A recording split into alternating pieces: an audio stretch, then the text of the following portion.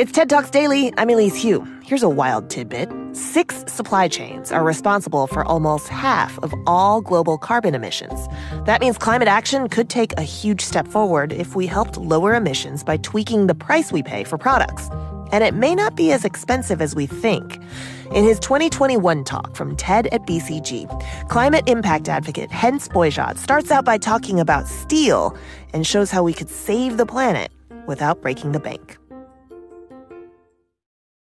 Hey, it's Elise here. If you don't already listen to Harvard Business Review's flagship podcast, you should check it out. It's called HBR IdeaCast. Each week, senior editors Allison Beard and Kurt Nickisch talk to leading thinkers and doers in business and management from around the world. It's like getting an MBA by listening. Get HBR IdeaCast wherever you get your podcasts.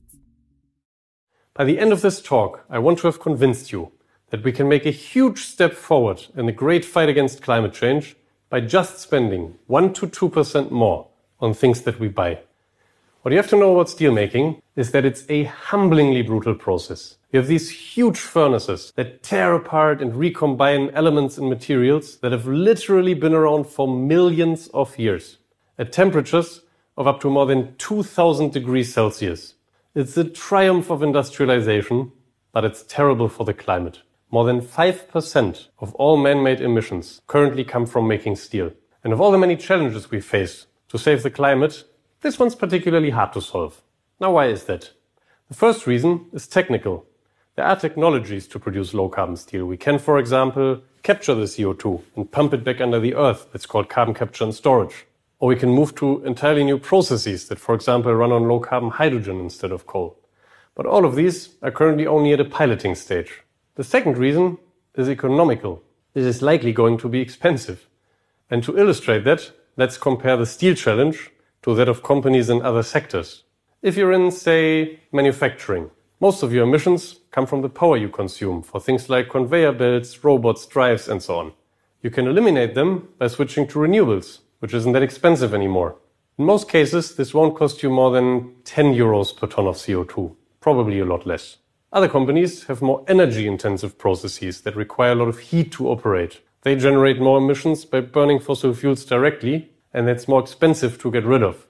Now let's assume, across all of their processes, it costs them on average 5 times as much, somewhere between 40 and 50 euros per ton of CO2. Now if a steel company wants to move to zero emissions, he either needs to invest significantly into upgrading all of his current plants and into infrastructure that transports CO2 from its plants to a storage site, or he needs to close all its plants and build entirely new ones that, for example, run on low-carbon hydrogen. According to industry studies, this can cost them 10 times as much, in the ballpark of 100 euros per ton of CO2. And the costs for a ton of steel could increase by as much as 50%. Now, to make matters even worse, our steel company operates in a commodity business. He almost exclusively competes on price. And he has shitty margins already. That means for him saving CO2 is expensive, but his profit per ton of CO2 is very low. And this puts him in the uncomfortable company of only a few other sectors, the so-called hard-to-abate sectors club. Those are industries like cement and chemicals that have equally messy industrial processes and require very high temperatures to operate. Or aviation and shipping that need to invest a lot of energy to move very large and heavy objects over longer distances. And hard-to-abate sectors are one of the larger dilemmas of international climate action, because discussions around decarbonization usually go roughly like this, where the activist says, "Your emissions are harming the planet and threatening humanity. You need to change immediately." And the company answers, "I know, but if I invest in low-carbon technologies and the next guy doesn't, I will be more expensive and go out of business. That won't help the climate. So first I need a level playing field." Both understandable positions, but bringing down emissions is kind of urgent, and a global level playing field in which, say, all countries agree on one mutual price for carbon emissions probably won't materialize anymore in my lifetime. So this is where the discussions usually reach a stalemate, and where my talk would therefore end. But would it end here? I hadn't been invited to hold it, and I already promised you that saving the planet does not have to break the bank. But back to steel, which climate impact notwithstanding is one of the key building blocks in our economies. It's in many, many things, from huge structures to everyday household items like refrigerators or washing machines. We use it to build wind turbines, which we need to to save emissions in the power sector. And we use it to build our cars.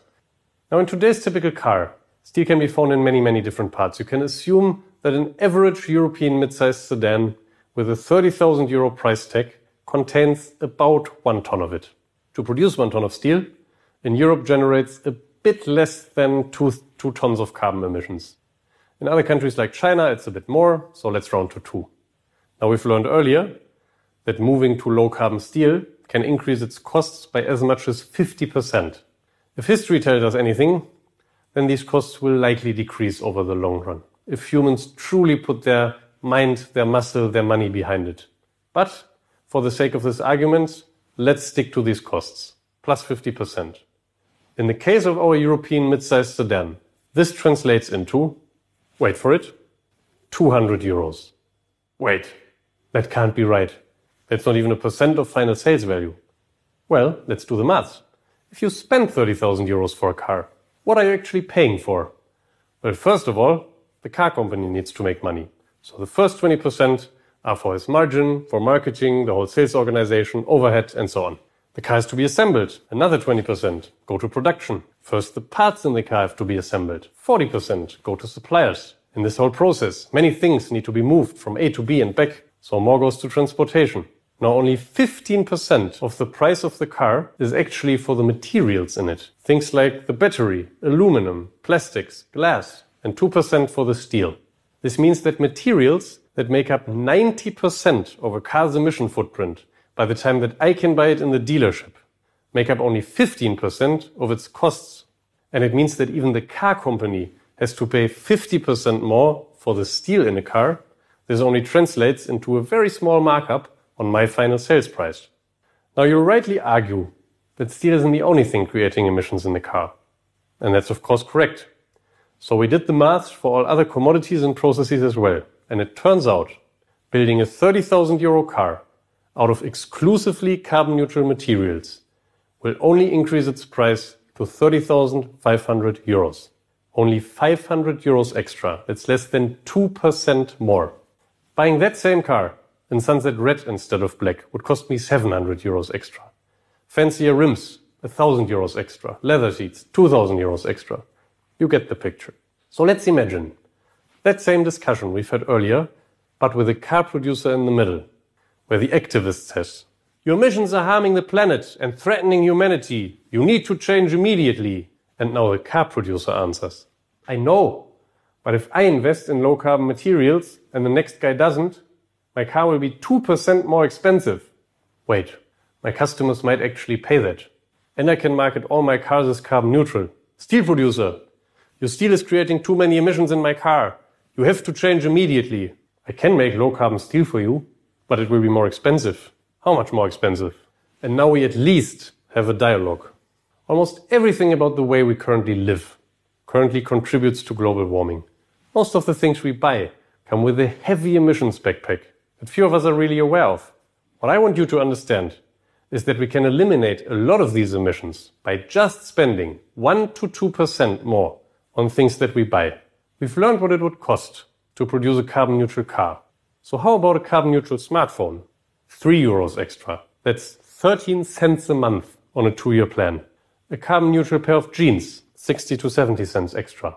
Even building a house out of carbon neutral materials will only increase its costs by 2 to 3%, and even less in good locations. There are 6 supply chains that are responsible for almost half of all global emissions that we can impact directly through our purchasing decisions. Those are things like food, construction, fashion, consumer goods, electronics, and of course automotive. And just like in the car example, materials make up only a fraction of the final sales price in most of them.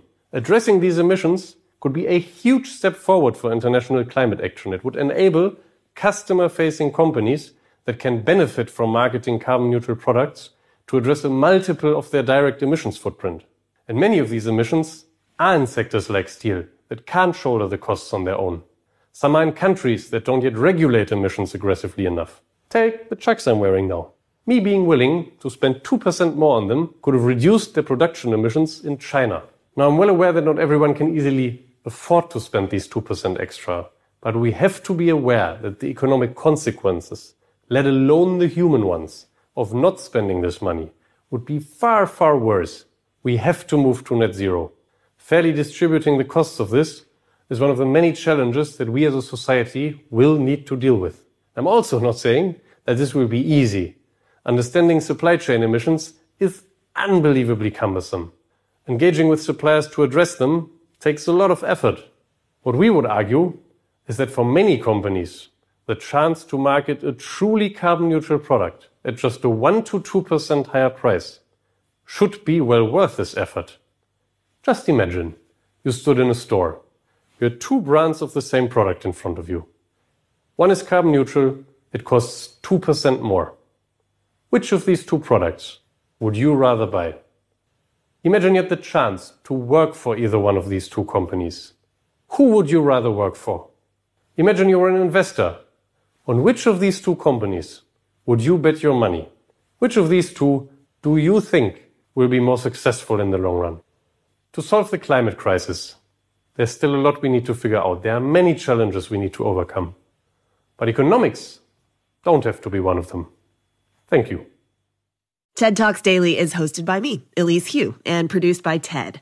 Theme music is from Allison Leighton Brown, and our mixer is Christopher Fazy Bogan. We record the talks at TED events we host or from TEDx events, which are organized independently by volunteers all over the world. And we'd love to hear from you. Leave us a review on Apple Podcasts or email us at podcasts@ted.com.